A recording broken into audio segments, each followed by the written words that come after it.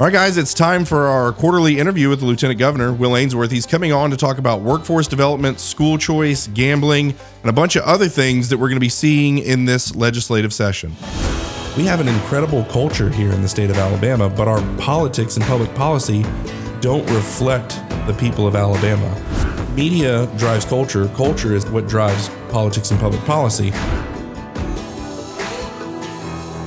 Welcome, everyone, to 1819 News, the podcast. I'm Brian Dawson, CEO of 1819 News and host of this here podcast, where we're in pursuit of a free and flourishing Alabama every single week. Got a great episode today with Lieutenant Governor Will Ainsworth. He's coming on, making his quarterly regular appearance to talk about some of the stuff he's doing in workforce development. We got legislative session coming up.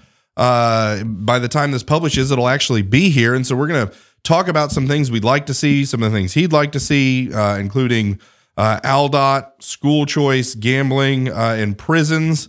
And then the overtime segment, I think, is going to be fire. We're going to be talking about this immigration crisis. We had to send troops down there. You got military-age men pouring over the border by the tens of thousands a day. I call that an invasion where I'm from. That is not immigration. That is invasion. And so we're going to dive into that and how that's affecting Alabama. So you want to make sure that you're signed up as a member so that you can have access to that behind-the-scenes content.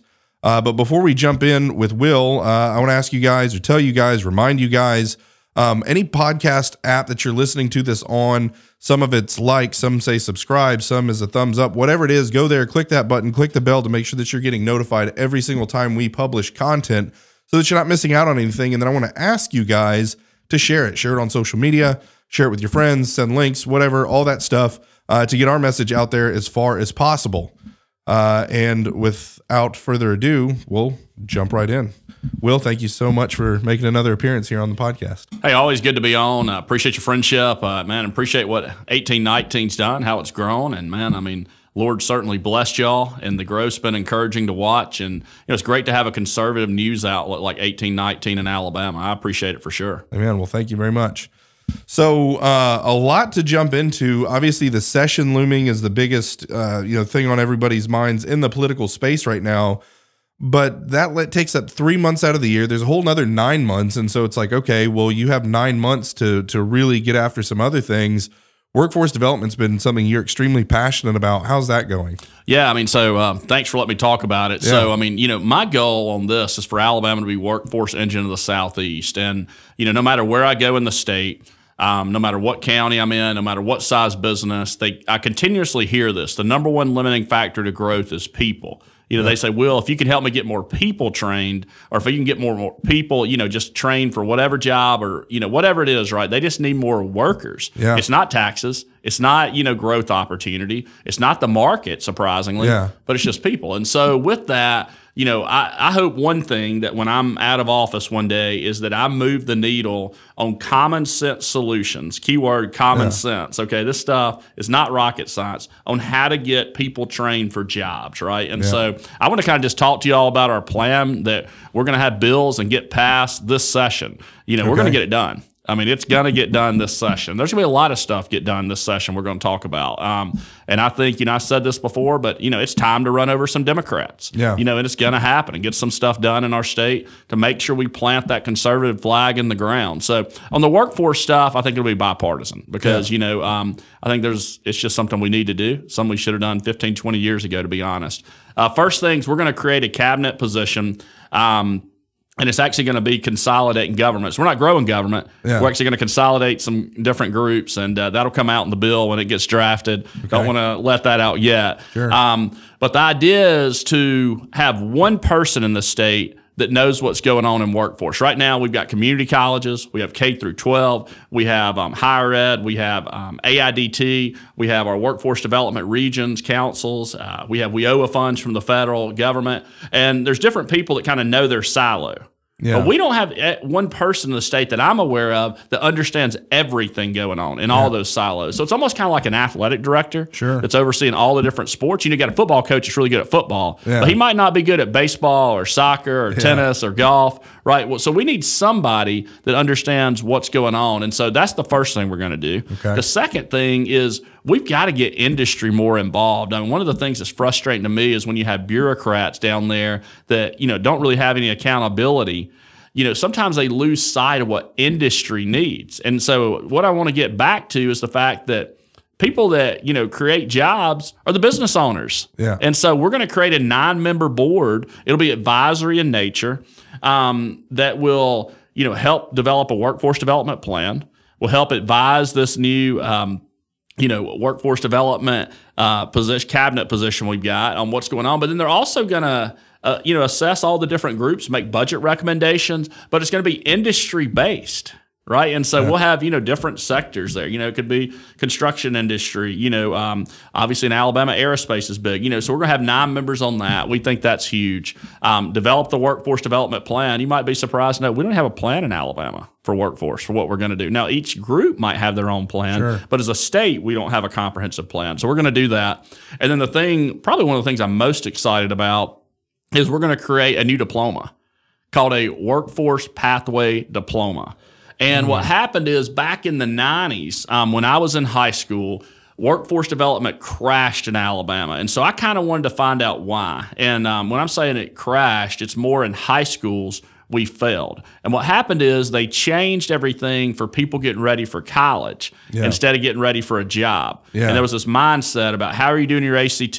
Where are you going to college? You got to go to college to be successful. Yeah. We really got it wrong. I mean, it's unfortunate. We got it wrong as a state. All right, so what else did we do during that time? Well, we said, okay, if you're going to a career tech school in the 90s, now we're going to add, you had to have 3 maths and 3 sciences to graduate high school. Well, then we changed that to where you got to have 4 math and 4 sciences. So instead of that person going to a trade school, learning a trade, they were sitting in the classroom taking Algebra 2 that probably wasn't going to help them be a plumber, a welder, a brick mason, whatever it is, right? And so we got it wrong because we were so focused on being college ready instead of career ready. This new diploma is going to allow them to have less time in the classroom, more focused on learning a skill or trade. It's going to be a game changer for Alabama. Yeah. And, I think for industry, for people out there that have companies, we're going to get people trained for you and do it in high school. No, it's such a mutually beneficial thing because not only are the business owners going to now have competent, capable people that can work for them, the people that need, like when you have a career, you want to talk about, giving someone a good path in life. They get out of that, 18, 19, 20 years old. You can make a lot of dumb decisions at that point. Ask me how I know.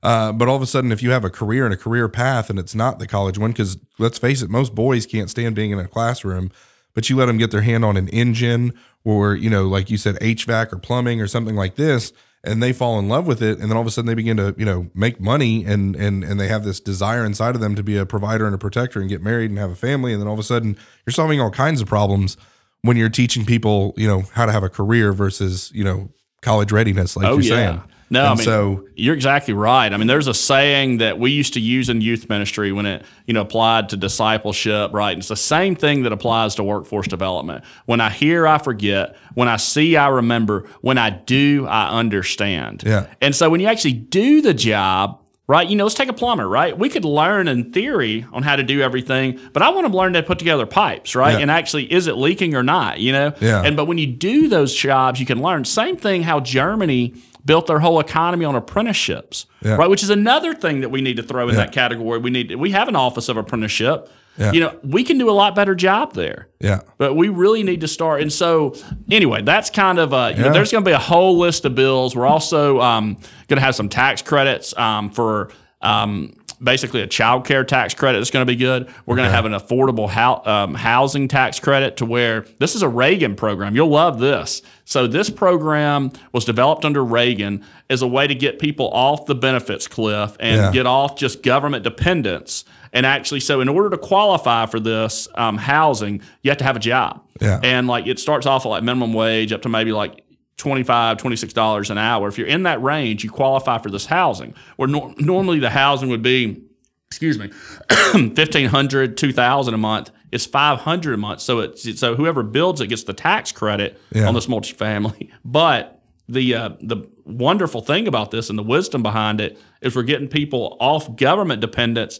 Now they're getting a job and they're providing for themselves. So it's a great program with that. And that was a Reagan program back when he was president. So yeah, that's good. So that's some of the things we're working on there. Yeah. Also, there's a military component to help veterans make sure they get back in the workforce, and also like how can we help them get trained and have different programs for them as well. Sure. No, it was weird. I literally had a conversation earlier today with somebody. We were talking about that college readiness mindset. So like my dad, I think is 69. When he worked at Cessna, and when he was at Cessna, there was jobs he couldn't get because he didn't have a college degree. Right. Yeah. It was so like bureaucratic in these corporations and stuff, like, oh no, you have to have a degree for that. And then I think the businesses realized, well, actually, just because he has a degree doesn't mean he's the best person for the job. And then they started, that's not the case anymore. As an entrepreneur, as a business owner, I want the guy who does the job best. I don't care where he went to school. I don't care, you can get a good education at a university, but it doesn't mean that anymore because now everyone has basket weaving degrees and everything else. Right. And so it really, it shifted. And now the course correction, I think, is coming back because there aren't enough plumbers. There's not enough, people that are working in the trades, and it's a huge opportunity for people to make a lot of money. So I think this is good. No, it's going to be good. And our goal's simple. We just, no matter where you live in Alabama, we want to give you an option to get trained in a trade in high school. Yeah. Right. And it could be dual enrollment with community colleges, and the idea is that because we've got close to 50% of our students end up not getting a 2 or 4 year degree, but yet everything was geared towards college. So to me, it's just so common sense. Okay, if they're not going to college, why in the world are we focused on the educational side? How about we teach them something that they can go make a living? Yeah. All right. Well, that covers workforce development. So now, ALDOT, you're kind of the face of the ALDOT fight, the US 43 versus 65 widening. This is my third time in Birmingham coming from Montgomery today. And buddy, I think of you every time I come to a stop when the speed limit's, 75 or 70 or whatever it is. And I'm sitting there going 0. Think like, I hope Will gets this through. And so, with that, should the legislature take a more active role in ALDOT? So under the current environment with John Cooper, should the legislature mandate highway improvement priorities? Do you think that's a good idea, bad idea? Yeah, I think right now I'm extremely frustrated with, what's going on with ALDOT, John Cooper, the priorities. I've talked about before, the fiscal standpoint they're going to put us in. And so I think, our job's to appropriate funds. And I think certainly, using the purse to make sure we get his attention is something we can do because even though there's, constitutional amendments have been passed where money goes, but, so he's going to say, oh, I don't need your approval. I'm going to get it anyway. He has that. That's kind of his behavior pattern. Oh, no doubt. It's certainly, but at the end of the day, like the goal of infrastructure should be to help grow Alabama. And, you mentioned 65, right? Yeah. To me, that is just common sense. That is our main corridor. That should have been done 10 or 15 years ago. And it's just negligence on the part of ALDOT, right? Yeah. And then you look at some of the projects they're doing, not just 43, but some other things that they're just totally not a waste of money, but there's just higher priorities other places. And so to me, I think, there's got to be some changes there because what we're doing is not working. So obviously the biggest thing, whether it's for the last 3 years, the national wins, and then the fact that it sounds like we're actually getting on board with it here in Alabama through the work of a ton of people, including you last year, really leaning heavily into the school choice conversation. And we didn't see a lot of movement on it last year, the year before, despite some bills and stuff getting put forward. You came out and pushed very, very strongly for it. And I think when you just begin to see kind of the decay of the public education apparatus, the AEA's involvement in the Republican, candidates, and then you start to see all these other alternatives, it just becomes apparent, okay, we need to do things differently. And so school choice is definitely, to me, and maybe I'm biased, you got gambling and school choice, right? Seem to be the big things that people are talking about. What is a reasonable expectation of school choice in the 2024 legislative session? Yeah, so good question. I can tell you what I'm going to push for. Yeah. I think that Governor Ivey said she wants the strongest school choice legislation in the country. Yeah. So I'm going to hold her to it. Yeah. Right. And I appreciate her leadership and, appreciate the fact that she wants to do that. So with that, I think, what does that look like? I think if we want to have the strongest, school choice legislation in the country, then that means that we're going to empower parents to be able to decide what's best for their child and that they can decide which school is best, public school, private school, homeschool, whatever it is, right? And then you can decide what's best for your child, and we need it. I want to tell you about a trip because this is something I've been on since last time I was here. Yeah. I'm part of a Hunt Keene Fellows. It's a Republican and Democrat, 2 former governors started it, right? And it's all education focused. And so I'm part of this and just to learn about education issues. And so I went up to Washington, D.C., right? Not a place I really like to go, all right? But anyway, was there. It's where our conference was. And we got to tour some charter schools there, right? And for so long in Alabama, charter schools was a bad word, right? Yeah. Teachers Union thought it was terrible. And, it's not. It's great. And so go up there to a school. It's 98% minority, 18% homeless, okay? And this school was amazing what they do. It was a charter school. And get this, in Washington, D.C. now, 48% of their schools are charter schools. Okay, 52% are traditional public. They shut down in Washington D.C. failing public schools, converted them to charters, and now they're vibrant. I mean, I saw these kids. It's amazing what they're doing. They're disciplined. Yeah. Okay, their parents have to volunteer 40 hours a year in the school. Each parent. Okay, they provide the kids with clothes if they're homeless. They send a meal home with them. But, I mean, they are making a difference in kids' lives by giving parents school choice in Washington, D.C. So what has that done to a town like Washington, D.C.? Now people are moving back into D.C., where before they were leaving. Yeah. And, my gosh, if they can fix schools in D.C., we got to tell the teachers union to get out of the way in Alabama. It's time for change. Yeah. And so, I mean, it's so frustrating to me to see a place like that, right, have success by offering choice. Yeah. But yet we are so far behind in Alabama on that. So we need it. It's past time. Look, and there's certain parts of our state that have tremendous public schools. Yeah. And we want strong public schools. But the lesson I learned in D.C.? I want every listener out there to hear this. The superintendents, and I guarantee you they were not Republicans, okay? Yeah. They said the competition lifted all the schools up. All boats rise That with is the beauty of having choice and letting parents decide, because now every school out there is going to have to perform and fight for that student instead of just get them because of the zip code. Yeah. Amen. I mean, so I'm going to fight for what's right on that. There's several different bills out there. But my goal is for every parent, and it'll have to be phased in. Yeah. I mean, I don't want people to be disappointed. It will have to be phased in because of budget constraints. Yeah. We just don't have enough money. Yeah. But, I want to get it phased in to where hopefully whatever timeline, we have to phase it in, that everybody in Alabama will have school choice. And, man, that'll be a win, and it will be part of the solution. It's not going to solve everything. But, it'll solve 10, 15% of our problem, and that's a big deal. Yeah, and that'll make a huge difference where we are. And it's not a charter school, but as you were talking about that school in D.C., we just recently went over here to Cornerstone right down the road. Yeah. I don't know if you've ever been over there. Not. It's one of the most incredible things. It's not a charter school, it's a private school, but if we did ESAs, they would benefit hugely. I'm telling you, it's one of the most amazing things I've seen in the state of Alabama. I spent 2.5 hours with Nita Carr and Drayton Neighbors over there, and it will, it's just, they've got an elementary school, a middle school, a high school. They've got all kinds of stuff. The numbers, it's amazing. And again, so you can see it can be done in these neighborhoods, but it's taken people doing it differently than the public schools do it. And if you open that up for the funds to follow their children to a place like that, imagine how much more flourishing could go on, right? So yeah, amen. I'm with you. Absolutely. All right. So the other big buzz is gambling, right? So that's every year at this time, there's a big gambling conversation. Thus far, it's made no progress. So should gambling be on the November ballot? If so, what do you say about a gambling constitutional amendment on the ballot, driving up Democrat turnout in Alabama too, with a competitive congressional general election on the ballot? What do you think about all that? So I really haven't had many.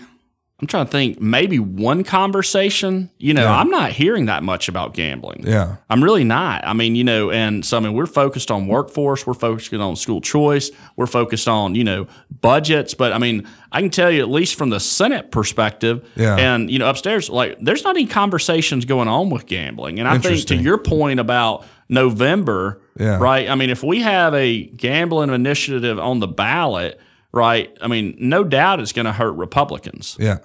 I mean, I believe that for sure. Yeah, and you think about, as far as just like your county commission races, I think in which is it, Congressional District 2? Is that that one? Yeah, I mean, so that could potentially, hurt a Republican there by driving out turnouts on the Democrat side. Yeah.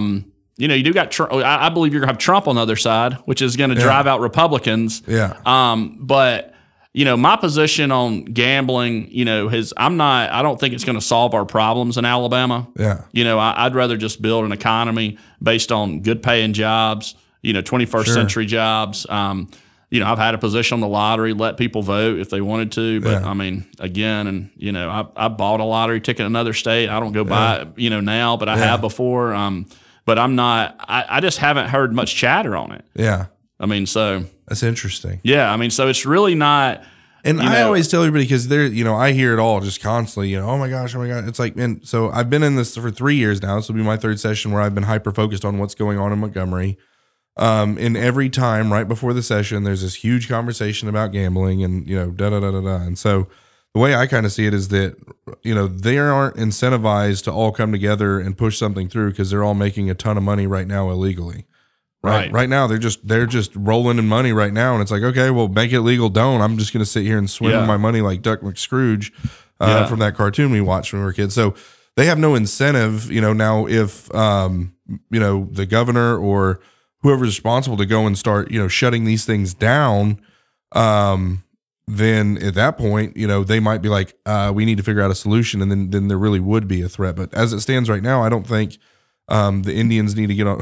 It's terrible. Call them the Cowboys and the Indians and the guys that aren't, but they're not all going to get on the same page and push for the, some type of, legislation that benefits all of them, because right now they don't have to. And so if that ends, then I think you do see a concentrated effort where they do, but there's so much other crazy stuff too. Cause the big push that you hear, a lot of guys I know, friends I know, they're like, well, just let the people vote, said, yeah, no, I get let the people vote. But for the last, 15 or 20 years, the gambling people have been pushing because they want lottery, because lottery is going to be tied to casino gambling, right? Mm-hmm. If they pass lottery, then that's going to come with casino gambling. I don't think we'll ever see lottery separate from casino gambling. Right.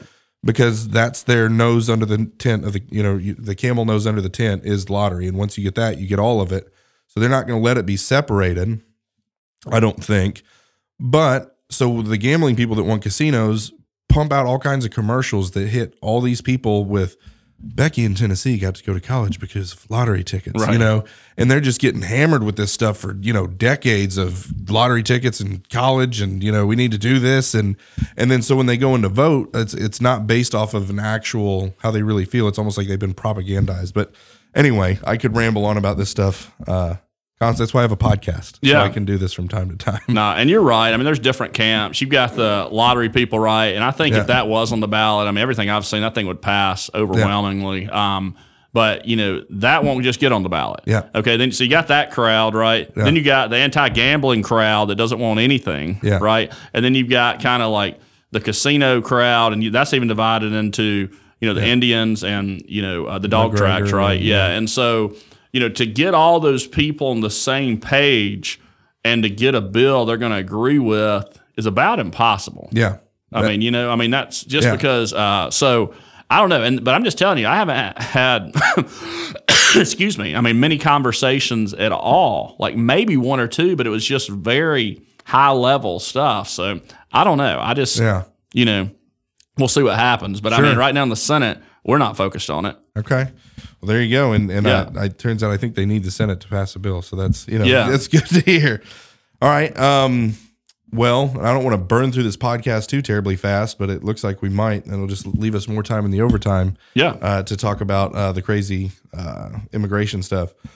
So there's not been a lot of talk about prisons, but obviously the problem is still looming. Are you concerned that the next governor will inherit the prison problem and possible costly Department of Justice prison system takeover? Yeah, prison problem's a real issue. In Alabama, when you look at it,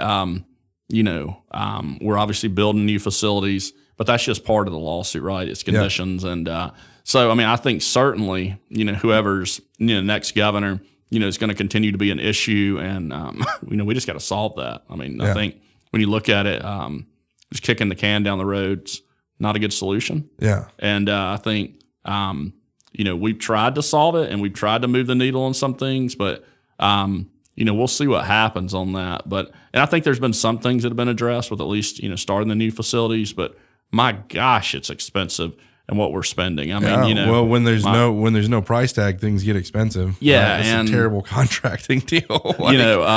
And so for me, that's been the frustrating part, but it's just the cost, right? And, I'm in the construction business and, outside of lieutenant governor, I mean, we don't build commercial stuff, but I know what costs to build. And I just feel like that could have been done a lot more reasonable. Yeah. Yeah. No, and it's crazy. And I didn't follow it super closely as it was all kind of coming about. And like, I've been to a core civic prison, was in one, right? So like, I'm familiar, right? Yeah. Could probably speak more plainly about that situation than most people in Alabama that could speak into this.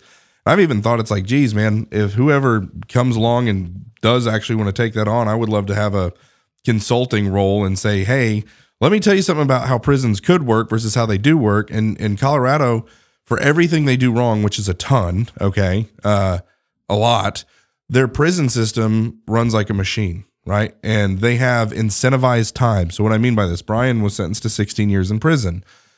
At 8 years on that 16-year sentence, I was eligible for parole. On a nonviolent crime, 19 months prior to parole eligibility, I was eligible for a halfway house. Then you get earned time on that. And so at 5 years, 2 months, I was eligible to put in for a halfway house. So what does that mean?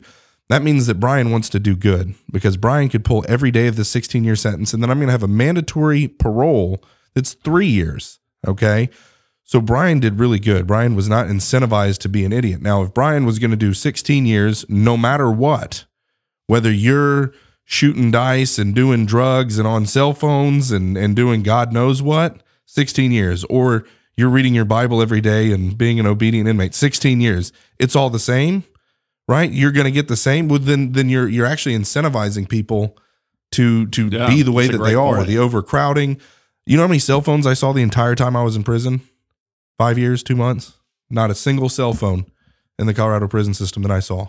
Wow. Right? And so, again, I am not advocating Colorado much of anything. Right? Yeah. I definitely, but that is the one thing that I did see is that, wow, they're doing something right when it comes to this. And also mandatory term of parole, I think can be beneficial as well. Vocational training in there. I took computer information systems, printing technologies, graphic design. I mean, there was welding classes, there was culinary arts classes, there was all this type of classes. And then you can work with that with companies out here that need welders. You talk about workforce development. It's a little bit unorthodox workforce development, but it's still there and the workers are needed. And so on and on and on and on it goes that could be happening.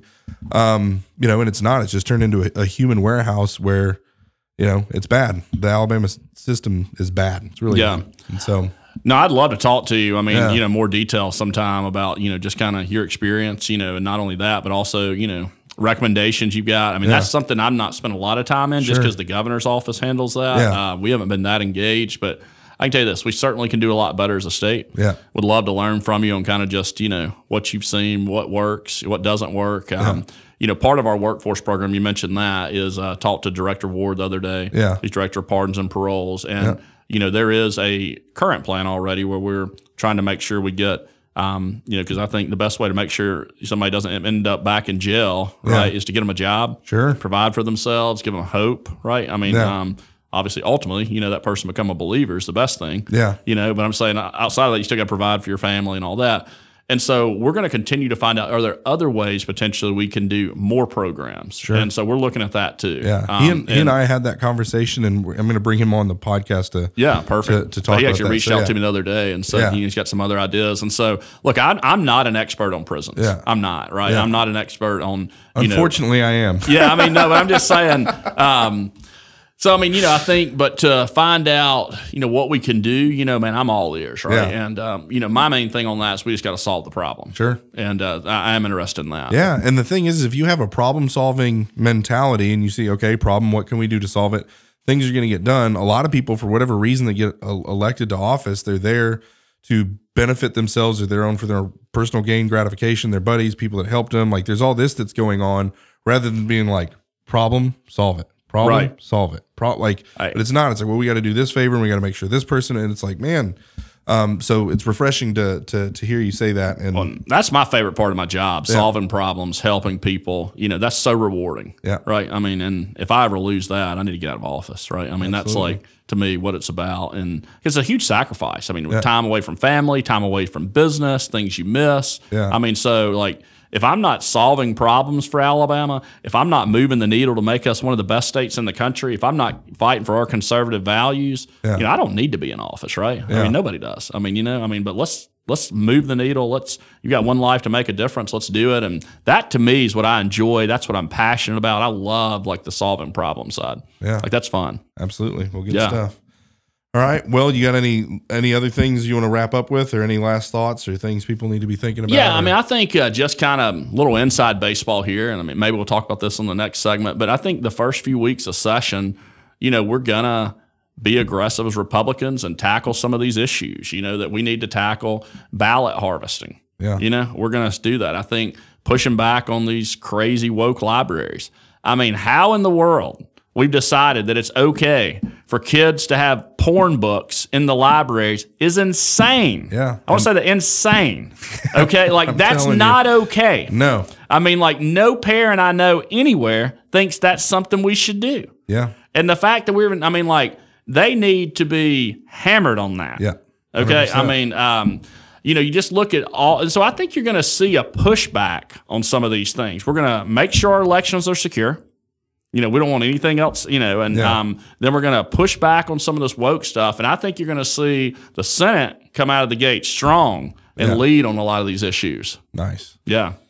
Well, that's encouraging. Fun. Yeah, I'm excited. And I definitely feel that momentum too. There's a lot of things that have been kind of dangling out there that have needed to be done. And it sounds like a lot of them are getting kind of the wind in their sails that they need to hopefully get across the finish line. I think public health, I mean, I could go on and on these, but I think, trying to dial that back in. I mean, we learned a lesson. Nobody really thought about it. I mean, it wasn't on my radar screen about public health officer. Yeah. I mean, I think we really got to look at that. I mean, that person needs to be accountable to, an elected official because he's not elected. Correct. It needs to be appointed by the governor, in my opinion. Yeah. So anyway, just things like that. But we're going to try to knock these issues out and tackle them, pass them, send them to the House, get them done, get them to the governor, and let her sign them. Man. Yeah, it'll be fun. Yeah, that was another one I should have probably put on there, was that public health officer, but you nailed it. Well, good stuff. All right. Yeah. Will Ainsworth, thank you for your time. Always glad to be on, man. Awesome. All right, guys, that'll wrap it up for our regular segment. But as you know, we've got an overtime segment for those of you who have signed up to become members. And if you haven't done that, go to the website right now, 1819news.com. There's a button at the top that says Become a Member. Click it. Membership start as little as $5 a month. You can obviously give more. Hope that you do. But with that, you're going to have access to behind-the-scenes content like the overtime segments we do on the podcast. Where today we're going to be talking about the migrant crisis that we have going on at the border, the fact that Alabama is sending troops down because the federal government's preventing Texas from protecting their own borders. It's absolute insanity, up there with like having a manufactured virus that was released that killed tens of millions of people, and the election and all these crazy things that are going on. We're going to dig in and take a look at that, and then you'll also get cool merch like hats. We have the best hats. If Trump was to say it, greatest hats, and all kinds of other things if you sign up to become a member. So please go do that. And until next time, put your trust in God and keep your powder dry.